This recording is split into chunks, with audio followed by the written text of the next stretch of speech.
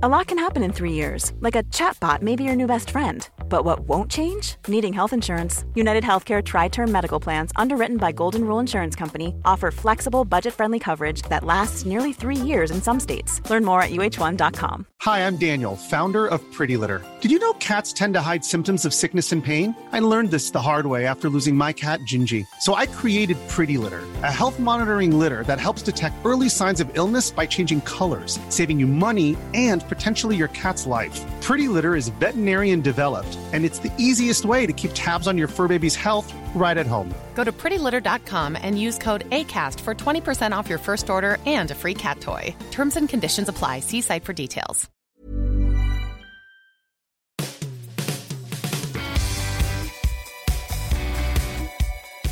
Welcome to the latest edition of the Football Writers Podcast, featuring me, Mike Calvin, Jordan Jarrett Bryan of Channel 4 News, and Anne-Marie Batson, the journalist and broadcaster.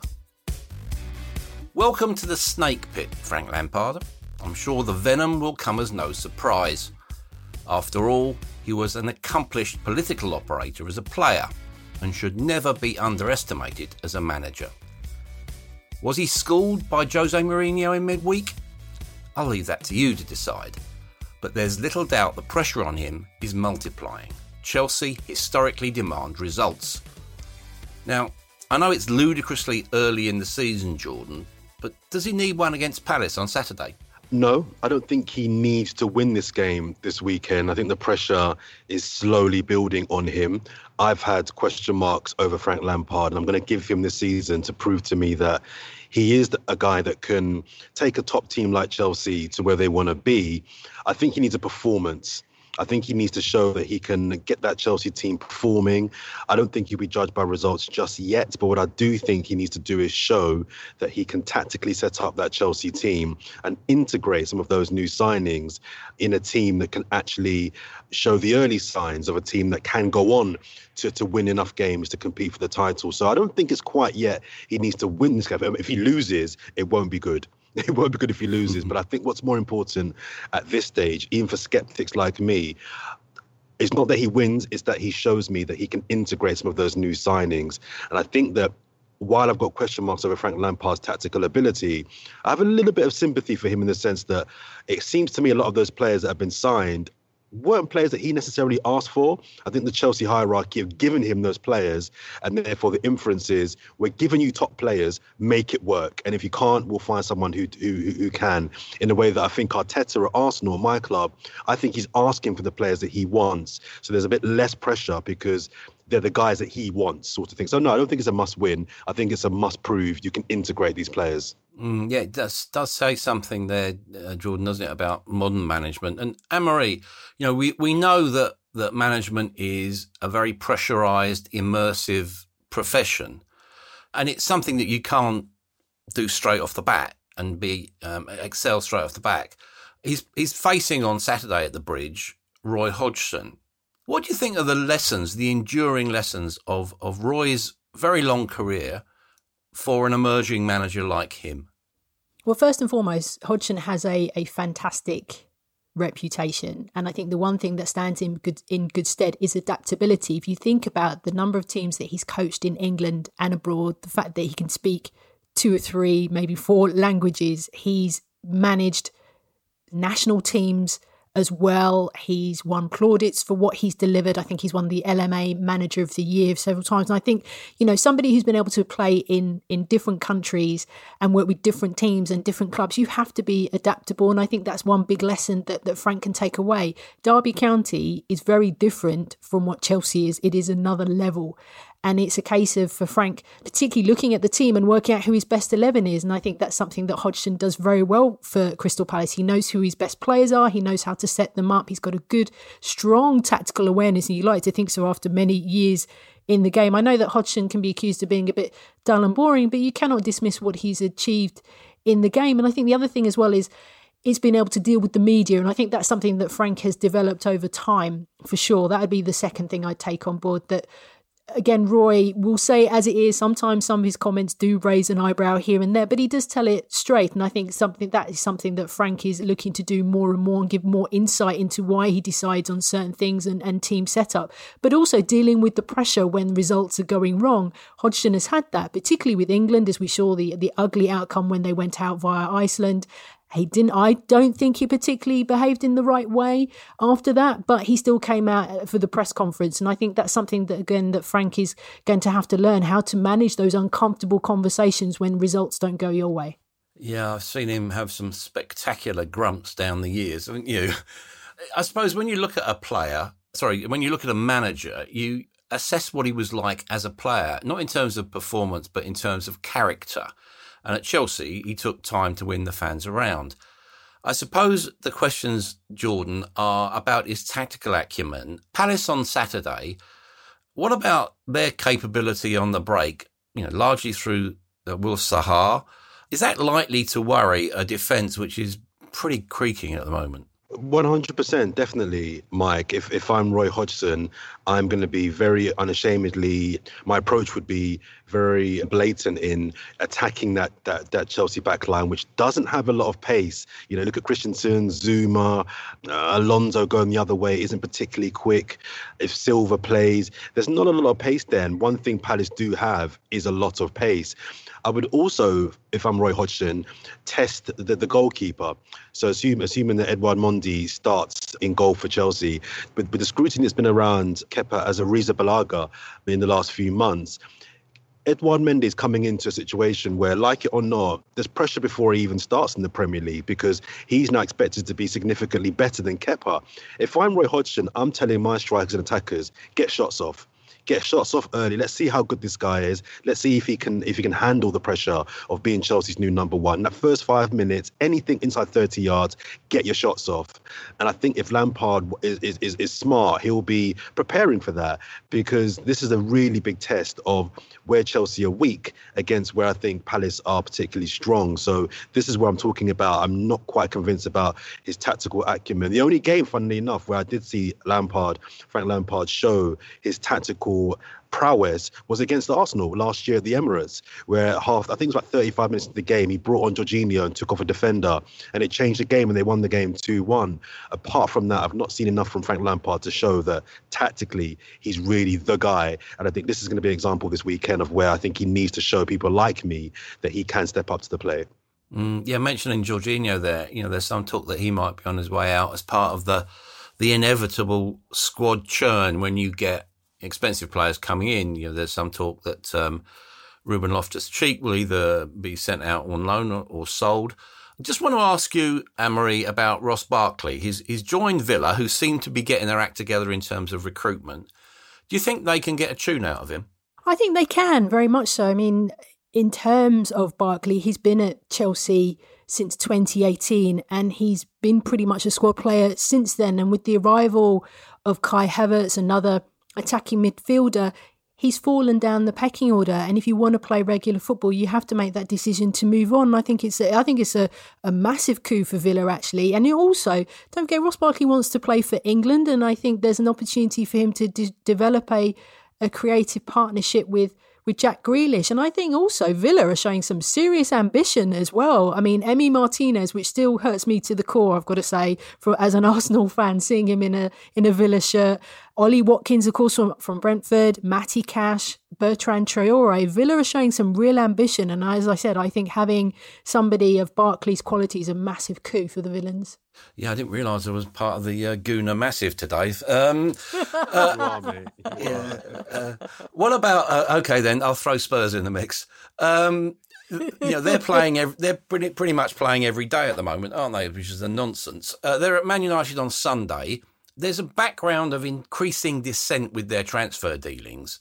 It was interesting, Jason Burt in The Telegraph today had an interview with Monchi, the director of football at Sevilla, who was basically saying, I can't believe Man United don't have a sporting director. There is a sense of almost panic. Ousmane Dembele, trying to get him on loan. They're trying to barge in on the Juventus deal for Federico Chiesa from Fiorentina. What's going on at Man United, not on the pitch, but off it? I think it's an embarrassment what's happening there, Mike, at the moment. I think United are not only the laughingstock of English football, I think of international football, and I'll tell you why. Manchester United are one of the biggest football clubs and biggest sporting teams on the planet. And I think we've now seen, and we are still in this post-Fergie era, that they have fallen off not only on the pitch, but off the pitch. This just the Sancho deal for me, whether this deal does get done or not, it's looking less likely than more. Even if they sign him, I think it's embarrassing, because if you are a big club and you identified you want Jadon Sancho, who, by the way, I don't think is the guy they should be going for anyway, but if he's the guy you identify that you want, you get it done. Big clubs don't faff around and turn these things into sagas. United are turning themselves into a saga. And I think it seems to be this desperation that stinks of, well, we can't get Jadon Sancho, so we're going to go for Sarr at Watford, or we're going to go for Dembele at Barcelona, or we're going to go for any... There's no plan. It just seems to be any winger that's gettable, we're going to try and get that winger. And I think that's very embarrassing, because I think that they're playing a game with Dortmund of blink, and I don't think Dortmund are going to blink anytime soon. And I think that unless United end up getting Sancho for the fee that they initially wanted to get him for, I think this is really embarrassing for Manchester United, and a team that doesn't have the infrastructure at board level to be able to get these deals done. I mean, they're back in the Champions League. This deal should have been done days after they confirmed top four, and it hasn't been done. So I think the need for some kind of hierarchical leadership, it has been needed for United since Ferguson had left that club. But I think they've become a little bit of a laughingstock in terms of how they get deals done. And if they don't get any deals done between now and the window closing, I think they're going to leave Ole out to dry here, because while I'm not convinced about him anyway, they need to at least give him some players that he needs to be able to give him the best chance of succeeding. Yeah, you said that you wouldn't go for Sancho. Who would you go for? I think they need defenders. I mean, anyone that listens to me, I'm banging on about Harry Maguire. I think Harry Maguire is average. I think Lindelof is getting all the heat. And while I wouldn't want Lindelof anywhere near my football club, if you look at the entirety of last season, Maguire actually made a lot more mistakes than Lindelof. And I don't know if it's because Maguire's English or it's the price tag. I think Harry Maguire is a good centre-back, no more. I'd be looking to get at least one centre-back in. Luke Shaw. I don't think Luke Shaw is good enough for Manchester United. I was going to be looking at a left-back. And I think another midfielder that can actually... McTominay's back up, it seems, to Matic, but I still think they need another midfielder in there that can go box to box. I know Van der Beek can do that, but that's not for me his primary and what I think he's best at. So I think before they'd be looking at £100 million on a Dembele or a Sancho, I think there are defensive issues there that they need to address before splashing out on a top winger. Yeah. Anne-Marie, what are the reasons for Jose Mourinho to be cheerful? I don't know whether he'll actually take up that invitation. Let's start with Sergi Reguilon. Dynamic fullback or wing-back. Can he defend? Does he need to defend? Oh, yes, very much so. He needs to defend. I think Reguilon, I've got to say, I think he's been slightly overshadowed by Gareth Bale's return, because we've barely heard anything about him, and he has made an appearance already for Spurs. I mean, the first impression I got that he was quite solid, reminded me of those early days of Danny Rose when he had that left-back position. I mean, I appreciate that Reguilon gave the ball away in the first 25 minutes of that game, but he did remind me of those early days of Danny Rose, and he is able to go forward and defend. So that should be able to make Jose cheerful for the time being. But the big issue that Spurs has right now, and I do have some sympathy for them, even though they are the noisy neighbours, is their congestion calendar. It's horrendous, the number of games that they've got coming up. And already Mourinho has said publicly that he's worried about Harry Kane, particularly with these England internationals that are coming up, and also their own games as well. So I think there isn't actually, Mike, a lot for Mourinho to be cheerful about right now. He's got some genuine concerns. Anne-Marie, can I just ask you, though, what's the alternative? Because there's a lot of people that have sympathy for Spurs when they're pile up. But if we're going to have a condensed season because of we know what, COVID, I don't understand. I don't know what the alternative is. It's not ideal, but I'm not sure what the alternative is. There is no alternative. I can empathise and understand. The alternative would be a club like Spurs taking a strategic option. Look, we're not going to enter the Carabao Cup, or we're going to play our under-23 team. That's pretty much what they could. That's the only thing they can do. Now, whether that's fair, I don't know. Yeah, but Mourinho has said that. He was I don't know if dismissive is the right word, but he did intimate that he'd put out not his usual 11 for the Carabao Cup, and they still went ahead and won it anyway on penalties against Chelsea. Look, I think perhaps there is an alternative. I don't think there is. I think the fixture is what it is. But I can still sympathise, because I would be concerned about player welfare, regardless if it was Spurs or another team, because there is a lot of matches and there's not a lot of rest time in between. But it is what it is, and they just have to get on with it. But you look at their schedule, having to fly to Macedonia, Bulgaria, then, Southampton, Newcastle, Chelsea, Maccabi Haifa, and then United. That is a lot for a team to deal with, particularly when two of your top players within that team are not 100%. And I'm talking about Son and Harry Kane. So I feel a little bit of sympathy for them, but it is what it is. And maybe Jose Mourinho will do exactly what you said, Mike, and pull out maybe from the next round of the Carabao Cup. I doubt that, because they need a trophy. And winning the Premier League is not something that they're going to be able to do. FA Cup, potentially. The League Cup is the other option. And I think that's the thing that hangs over their head. The fact that there is an empty trophy cabinet at the Tottenham Hotspur Stadium, and Mourinho is under pressure to deliver a trophy this season. Yeah, one thing Jose Mourinho hasn't lost, Jordan, is that ability to stretch a small squad. Now, it looks like Harry Kane's getting a backup, Carlos Vinicius, alone with a £36 million option from Benfica, 24 goals last season, which is pretty handy. Okay, it's a small squad, but it's a small squad that's not using Dele Alli. Why? I think that Jose Mourinho, when he first came into Tottenham, thought that he would make Dele Alli his guy. I think he gave him an opportunity to prove that he could be the guy. Because let's be straight, this is not a poor run of form Dele Alli's going through. This is almost 3 years that Dele Alli's not been the Dele Alli we know of 3 years ago. I get it. I don't, again, a bit like Maguire, I think Dele Alli is a very good player, but I don't think he's so good that you'd be breaking your back to keep him, especially if you can get a nice chunk of change for him. I think that Dele Alli is a victim of the Pochettino change at Spurs. Dele Alli was a shadow striker that came into the box, picked up the scraps, and had a very good eye, a bit like Lampard, had a good eye for runs and being on the end of loose balls and getting those 15 goals a season. When Mauricio Pochettino changed the system at Spurs, there wasn't a role then for Dele Alli. I don't know where Dele Alli fits in terms of what profile of club he can go to. I don't think he can go to a club bigger than Spurs in England, but you think he's better than I don't know. Is he better than a Wolves? Is he better than an Everton? Would Everton want him now? I'm not sure they would want him anymore. So I think Dele Alli's in a very, very difficult position of, it's clear that Jose isn't having him anymore. But the bigger problem is who is?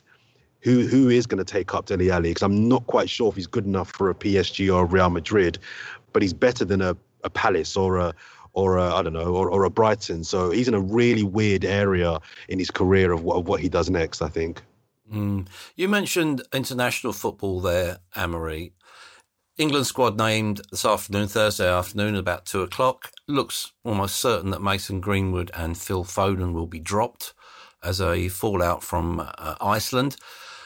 This international break ahead, being realistic, do you expect a rash of withdrawals after this weekend? Because, to your point about Spurs' commitments, something's got to give, isn't it? I think so. I think there will be a rash of withdrawals over the next few days or so. And no disrespect to Wales, but it's a friendly against Wales. And I don't even think Gareth Bale will probably play in that because he's still recovering from injury. So I appreciate Gareth Southgate needs warm-up games for his teams, but I just think with the calendar at the moment, I think that is one match that could have been left by the wayside, to be absolutely honest with you. And I have issues with the Nations League anyway. As much as I enjoy it, I do wonder if that could have been left by the wayside too. So yes, I expect there will be a rash of withdrawals purely because of the fixture list for the Premier League for the majority of the teams within the league itself. Something has to give. The one thing I wouldn't want is for a player to have a serious injury and then be out for the majority of the season for their team, because it is such a congested calendar. So yes,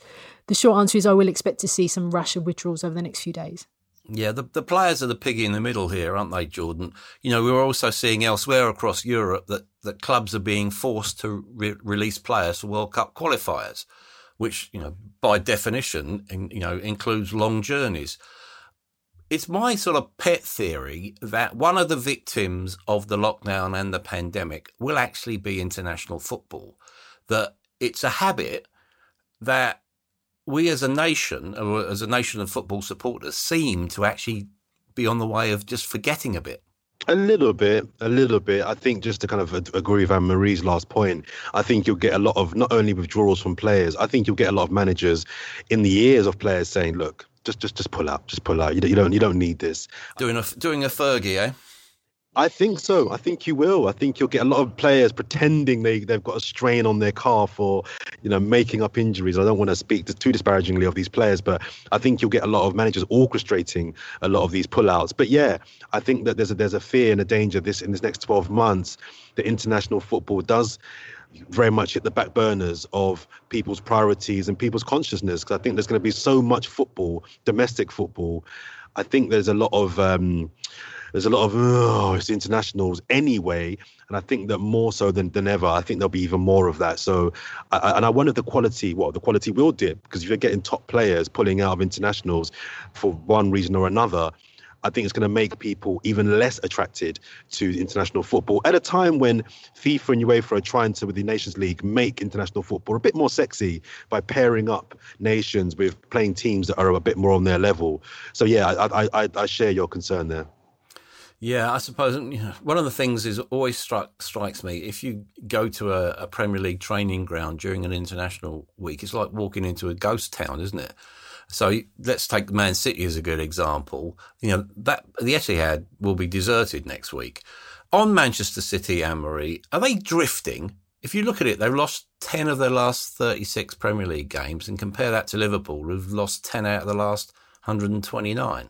I read somewhere yesterday that Leicester had spent around about £334 million on their entire squad in the last 10 years. And then you look at what Man City have spent on defenders, the 400 million. Oh dear, the mind boggles. I think teams have now sensed there's a weakness in Manchester City and they're looking to exploit that. There is now a weak link in their armour. And I think for me, Pep Guardiola has the biggest job on his hands this season, not only dealing with the pressure of Champions League, but the Premier League itself.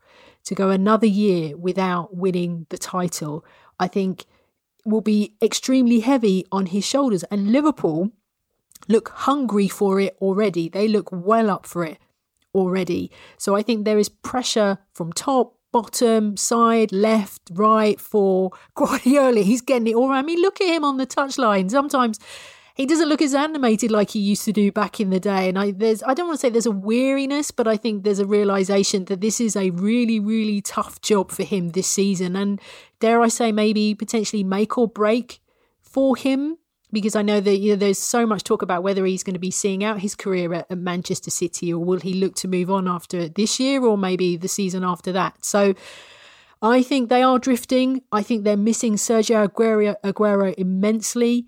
I don't think that backline is solid as it's supposed to be. I think also looking at Kevin De Bruyne, he's a fantastic player, but they can't rely on him solely for their goals. So I think there are areas that teams can exploit. And as we saw at the weekend, one team did that spectacularly well. I remember getting battered back in February for saying I thought Pep Guardiola was massively getting off the hook in terms of their season. Then the title was over at Christmas. And then to go out to Lyon and only win the League Cup, I think that he was massively afforded a big break that I'm not so sure with the money he'd spent that he should have been afforded. Now, people would counter that by saying, well, there were 2 seasons where he did something in the Premier League that we've never seen before. So he had credit in the bank. So I can kind of accept that maybe. But last year was unacceptable for Pep Guardiola. And I think that I remember hearing, I think it was Jamie Carragher this week talking about that he thinks that this new signing of Diaz, that will be what makes or breaks Pep's season this year. If that doesn't work out, they're going to be in big trouble because, as Anne-Marie says, the amount of money they've spent on defenders is actually quite, again, I'm using that word a lot, but embarrassing, and to still not be as tight and solid as they should be. I think this is a huge year for Pep Guardiola and Manchester City. Do you think his pride, or actually probably more to the point, his ego, will be stimulated by the presence of Marcelo Bielsa in the other dugout at Ellen Road at the weekend? I don't know. I don't think so. I think he's spoken very openly about his admiration and the fact that, aside from Cruyff, this is the most influential figure on his managerial career. So I don't think that will come into it. I think he'll just know that he needs to win off the back of that 5-2 loss against Leicester. But I think also there's the element of, even if they'd have beaten Leicester, Man City can't lose to Leeds United. That just can't happen. So there's a double whammy of we cannot lose this game. He'll need a response from that defeat against Leicester City, and I think they will get it. I think it'll be a crazy game. I think there'll be a lot of gesticulating, a lot of animated managers on the touchline. I think there's going to be a lot of words thrown at their players and maybe each other. But I don't think ego will come into it. I just think he needs to focus and understand that if he doesn't win this game, Liverpool are going to pull away, and what you don't want to be doing is getting into next month and you're 9-12 points behind Liverpool. Yeah, if you listen to Leeds fans, Anne-Marie, they're basically Real Madrid incarnate, aren't they? Are they living up to the hype? Do you know what? I was in danger of romanticising Leeds' return to the Premier League, but hell, I'm going to run with it. But they've dealt with it maturely, I think. They have dealt with it maturely. I mean, they lost that opener against Liverpool, but my goodness, that was a fantastic match. And then having wins against Fulham, that derby with Sheffield United as well. I mean, Leeds fans must look at the table and think, my goodness, they're seeing Chelsea, Tottenham, Man United and City below them. I mean, it's a dream start for them. The question is, can they maintain that over the match days over the next few months or so? They are fearless. They know how to press. They know how to harass their opponents across matches. And they look ready for the Premier League. But the word for me is consistency. Can they keep up that level for the entire season? I would say not, but I'm certainly looking forward to seeing them, how they're going to set up against City for that match. Yeah, that could be a bit of a goal fest, or another goal fest, I suspect. We're at the start of the season where we're looking at players making, an immediate instant impact. Jordan, Tariq Lamptey, he's attracting interest from Bayern. Brighton spent 3 million on him from Chelsea. Bayern are likely to bid more than 20. If you're Brighton, do you take the money and run? No. At that fee, if I'm Brighton, I want them to treble that. I'm assuming he's on a relatively long-term contract there at Brighton. I mean, unless he starts kicking up a fuss and demanding to leave, why would you? 20 million? No. That's this guy could be the best fullback in the country in 3 years' time. I don't see why they need to do that, and I don't think he needs to kind of be at a club. I know that the German clubs are very good at developing young talent, but I just think he needs to just get his head down, get a couple of solid years under his belt, learning his trade at Brighton, and then go from there. This need to make this big jump very early, I just don't always think it's always a good idea. Just stay there, learn your craft. Graham Potter is winning me rounds. I'm warming to him. There's a guy there that believes in you. Just stay where you are. There's no need for that. But from Brighton's point of view, if you were going to sell him, I want at least double that. That's cheeky, very cheeky. Brighton are at Goodison on Saturday. Everton are flying, aren't they, Anne-Marie? For the first time in a long time, I'm actually enjoying watching Everton play. And I felt the pain for Everton fans over the last few months, the last few years. And they finally got a top quality manager, well-renowned, respected, and bringing in players. James Rodriguez, obviously, Doucouré is another, and Allen. They've pretty much stolen the headlines. Richarlison looks happy for a change on the pitch because he always looks so miserable most of the time. But actually, he's looking really, really happy. So for me, I mean, Dominic Calvert-Lewin, what can you say about him? His name, by the way, better be on the England team sheet when it comes out in the next... Is it today it comes out or the next few hours or so? Today. It is today. His name, I love the fact that he's sitting at the top of the Golden Boot race already. I think that's amazing. But anyway, back to the point. They've got a world-class manager. They've got a new stadium development. They've brought in some top quality players as well. And they're sitting at the top of the table after 3 matches. Now, again, it's that word of consistency. Chances are they will experience some sort of slump throughout the season. But listen, they're taking some strong victories, so far against Spurs and West Brom and Crystal Palace. So the life is good at Everton at the moment, but they do need to win a trophy. And I think their win last night in the Carabao Cup assures that in terms of moving to the next stage. But I think for me, I'm excited to see where they're going to go. And if Calvert-Lewin can stay injury-free, fingers crossed, I think it's looking good for Everton. I was very tempted last week to kind of be the miserable person again and be like, it's not going to last. Everton are they're going to have this great start. But I actually think we're in a very, very unique season where I think there's going to be some crazy results and crazy finishes this year. And if you're Carlo Ancelotti, I think he went to the board. Well, I think he went to the board and said, listen, I'm Carlo Ancelotti. I'm not here to finish 8th or 7th.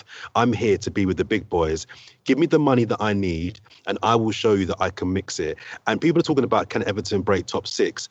I think he's looking at top 4. I don't think they'll get top 4, but I think he's looking at top 4. And I think with the weirdness of this season that we're going through right now, it's not the craziest thing that if Everton finished 4th this year, I don't think it's the Arsenal, Chelsea, I'm not convinced. United have Ole Gunnar Solskjaer.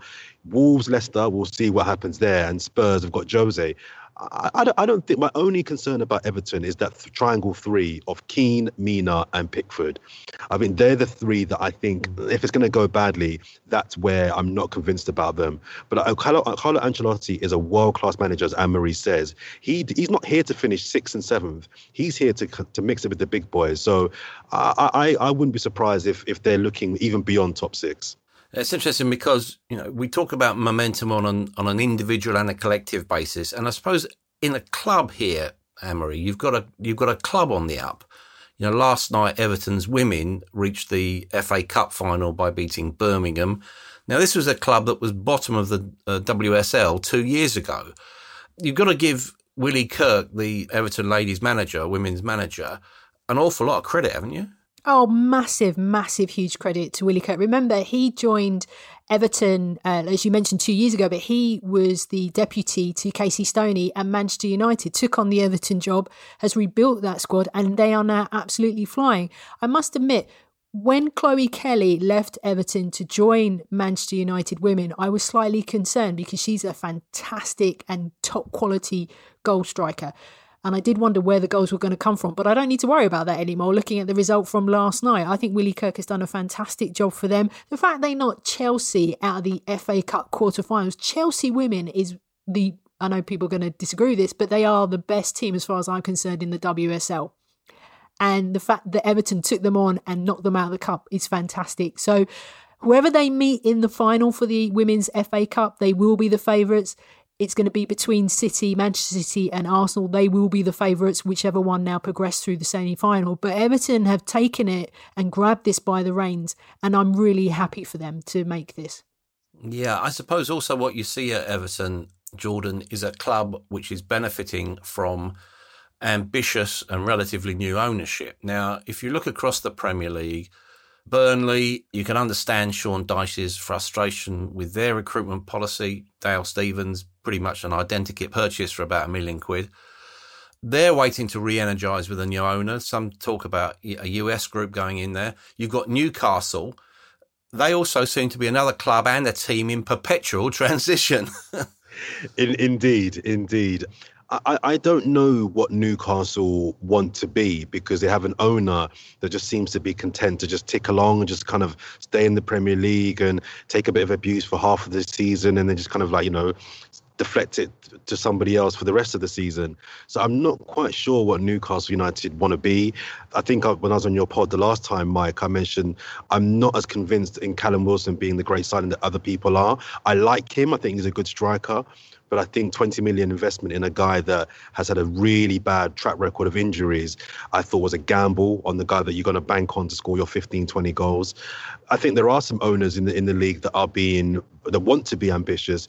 But I think, again, going back to this COVID situation, I question how ambitious you actually can be in this particular time. And if the next 18 months, 2 years for many owners will just be about consolidating. Just stay in the league, just keep our finances as best we can, damage limitation for some, and then let's see where we are in 18 months' time. So I'm not really sure, unless you're a Man City or a Chelsea, how ambitious you can actually be at the moment. Yeah, well, you mentioned the COVID situation. Liverpool are at Villa at the weekend. They look light years ahead at the moment, but Thiago, positive test. Is that, Anne-Marie, another indication of a growing threat? And is it significant that the clubs are now agreeing to test twice a week? I think it's hugely significant that the club's agreeing to COVID tests twice a week. And then now we're seeing positive results. I mean, when I saw the Thiago news, I was just like, oh, goodness. And then obviously David Moyes the other day and a couple of West Ham players as well. The threat is real. The threat is still there. And I think it also shows that we cannot, as a country, as a society, even within football, that you cannot be complacent, and you have to do as much as you can to minimise the risk. And I felt sorry for Thiago because he joined a team that are absolutely full of confidence. He was really impressive against Chelsea. I was impressed with his composure and flair, and now he's got to, sit out some games for 10 days. But then Liverpool, from that side of things, they've got players that can step in. They've got, Gini Wijnaldum, of course, Keita and Fabinho. So Liverpool have got answers for every single position on the pitch. So I'm not too worried in terms of the loss of Thiago. I just think in terms of the COVID, it's just a stark reminder that you cannot be complacent, and the results that have come back has shown that. Yeah, let's look at some of the broader issues, Jordan, if we could, thrown up by the pandemic. How vital is it that fans get back into grounds? There is a sense that you could get some sort of compromise with the government. I for the life of me at the moment can't understand the political reticence because, let's face it, politicians are all too willing to use the game for their own ends, aren't they, when it suits them? How important is it that we get crowds back in? And I'm talking about, maybe 500 initially. How important is that? Very important, Mike, and no one has been able to answer the question. I mean, I work in news, and I speak to people that are correspondents that work in politics, and I still can't, and health correspondents as well. And no one can still answer the question to me as to why it's okay to, albeit in groups of 6, be okay to be in pubs up until 10 p.m, but it's not okay for a team to have 1,000 fans in a football stadium, socially distanced, and which is obviously outdoors as well. If there's a genuine medical reason why that can't happen, then I'm all ears and I'll accept it. But nobody can answer that question. I've done some reporting over the last couple of weeks. I was at Charlton this week. I was at Norwich a couple of weeks ago, where they were one of the teams that were allowed to have 1,000 fans in, and it seemed to work fine.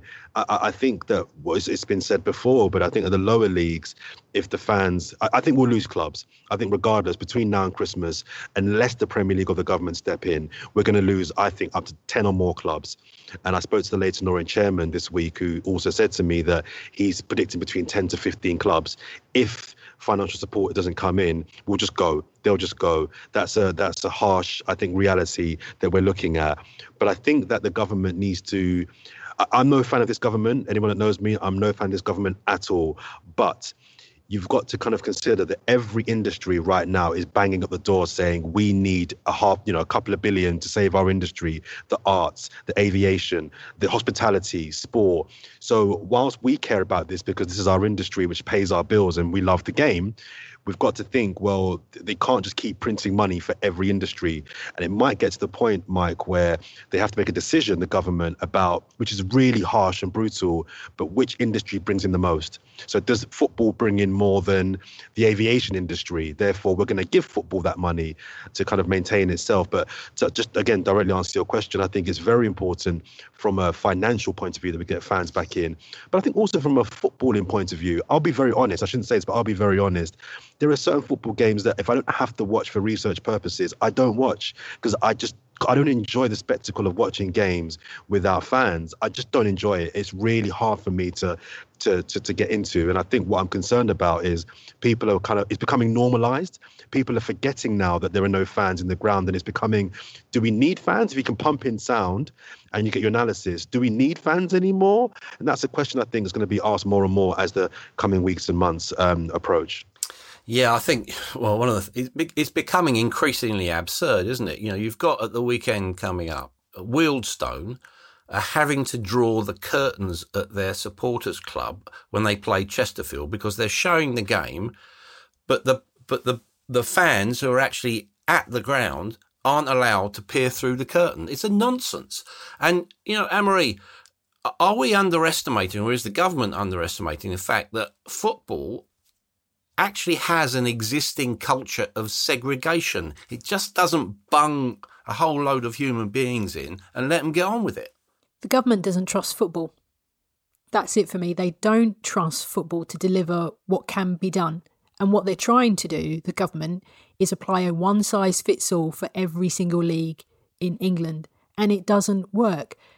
The way the Premier League works is different from the way that the National League works. So why didn't the government look at each league and apply a plan working with the governing bodies and obviously the clubs to deliver that plan. What bothered me the most when the announcement was made that fans weren't returning on October the 1st is that there was no plan. It was like, let's just pause, and that was it. And honestly, I was waiting for the follow-up of, and this is what we're going to do next. And I know there's been a task force announced a couple of days later. That task force should have been announced on the same day of October the 1st to offer reassurance and confidence that we fans can go and watch matches safely. And I think the fact that, Jordan talked about test events, as far as I know, all those test events have been successful. So the data is there. And I think what is also particularly galling is when you see other countries like France and Germany are allowing a certain number of fans into the grounds. I don't know the infection rates over there, but they are working around it. They're minimising the risk. You can't eliminate risk, I know that.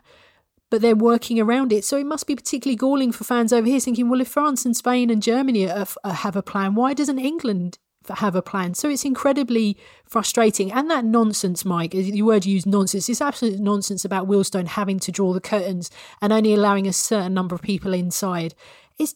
I'm just so frustrated with this situation. And I take Jordan's point that it's not just the football industry, it's the sports industry as the whole, it's aviation, it is hospitality. And people are starting to bang on the door now going, what is the exit plan here? Because this pause cannot continue till Christmas. And I'm somebody that has been affected by this pause, as you guys have as well. There has to be a plan. And I'm frustrated with this government. Very much so, because Oliver Dowden, I think, has just looked at it as a whole rather than looked at it as an individual case-by-case basis and applied a plan. They don't trust football. That's it for me. Yeah, it's been piecemeal, hasn't it? Thankfully, the National League clubs have been assured of government support, about £20 million. Well, that begs the question, why not Leagues 1, League 2? Because they're in equally dire financial situations. But there is, Jordan, isn't there? There's an elephant in the room, and that elephant is made of solid gold, the Premier League.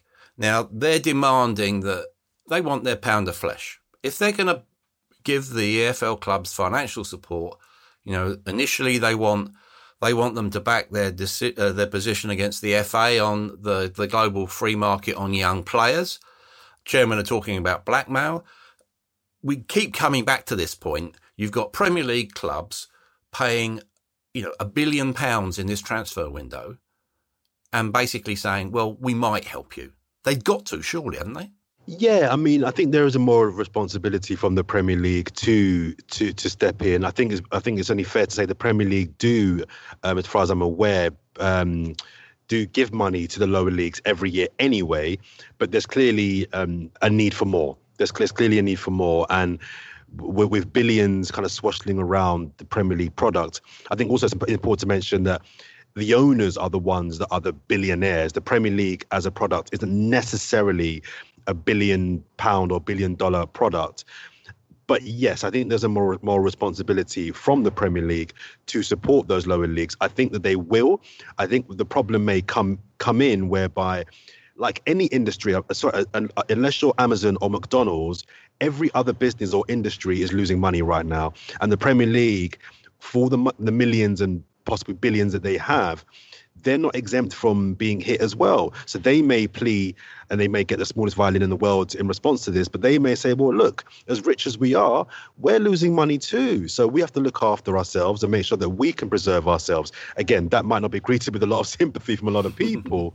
But I don't think any business right now can really, not many can be helping others, because I think they have to help themselves. But I think there definitely is a moral responsibility from the Premier League to do something in supporting the lower leagues. Otherwise, as I said, there'll be just tens upon tens of clubs that by this time next year will just be gone. Possible leagues will be wiped out, and the grassroots of the game, which I know that you're very passionate about as well, I think will be seriously affected too.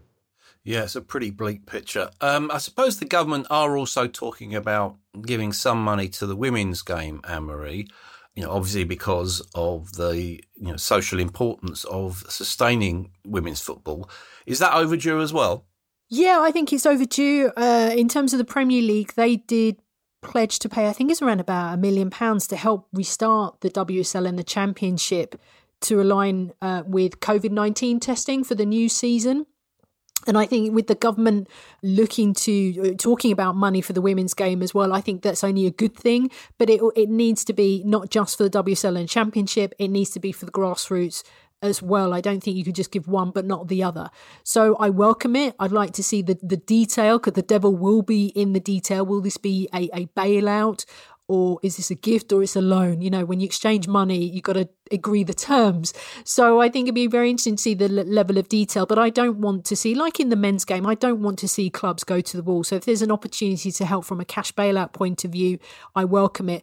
I suspect that some of the clubs in the WSL that have a parent club, so the Arsenals, Man Cities, the Manchester United, the Chelseas of this world, will be getting support anyway. But it's those clubs that don't have the parent club to help them out. I think they would welcome the funds. Yeah, big issues. Just trying to wrap it up now. Our thoughts for the day. Jordan, is there anything you'd like to talk about? Today is the start of Black History Month. And I'll go on record, I'm not a fan of Black History Month. I'm not a supporter of it. But I think also in a week or a day where the England squad will be named, I hope that there is an opportunity for those racists within our game and within our sports to really look at the England team as a kind of symbol of England and a reflection of how diverse and fantastic our country is.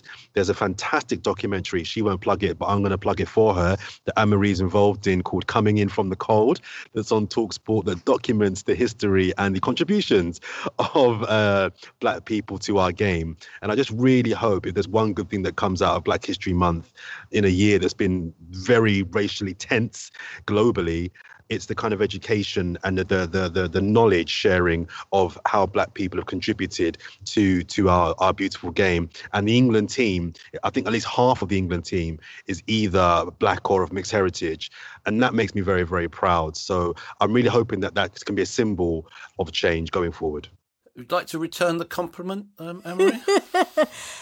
I worked as assistant producer on that fantastic documentary, and please download the podcast on your favourite podcast platforms. It's called Coming Out From the Cold, the history of English, Black and mixed race footballers. It's a fantastic piece of work. My thought for the day is a negative, I'm afraid, and you're probably both going to roll your eyes. It's the handball rule.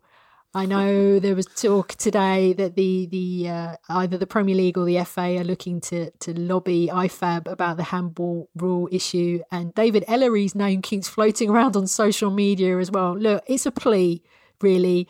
I'm completely confused now about the handball rule. If you were to ask me that question, I couldn't explain it to you because I have no idea what it is and how it's implemented, and can it be used subjectively and so on and so forth. Please, IFAB, I know you're not meeting until March 2021. If there's any chance you could meet before Christmas and sort out this issue, I think it will be welcomed right across the board, because I think with VAR and handball potentially dominating the headlines over the next few months, when we actually just want to talk about a great game of football, that would be my Christmas present for 2020. Mike, sorry, I know you haven't got time, but can I just very quickly say that on the next pod, I'm going to do my thought of the day on handball, and I'm the opposite of Anne-Marie. And there's a lot of people complaining and unhappy with it, and I'm not at all, but I'll say it for another day. Blimey, I never expected anyone to say that. But anyway, and if we're in plugging mode, I want to plug a documentary that a good friend of mine, Tom Boswell, has done for BT Sport.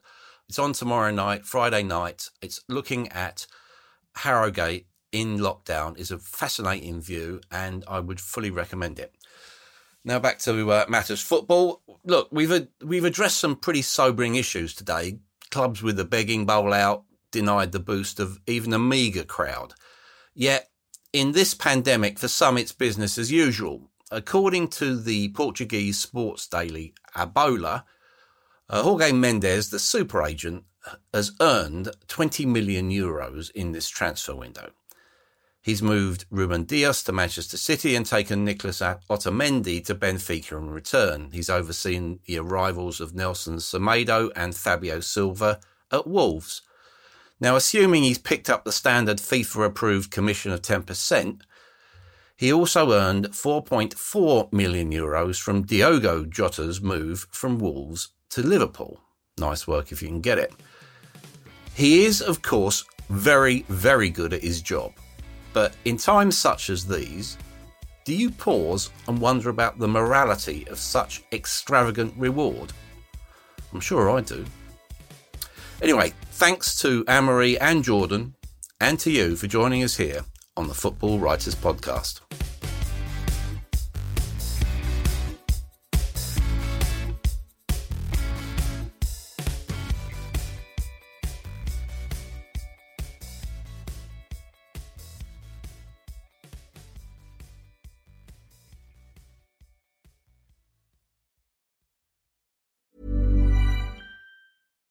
Hi, I'm Daniel, founder of Pretty Litter. Cats and cat owners deserve better than any old-fashioned litter. That's why I teamed up with scientists and veterinarians to create Pretty Litter. Its innovative crystal formula has superior odor control and weighs up to 80% less than clay litter. Pretty Litter even monitors health by changing colors to help detect early signs of potential illness. It's the world's smartest kitty litter.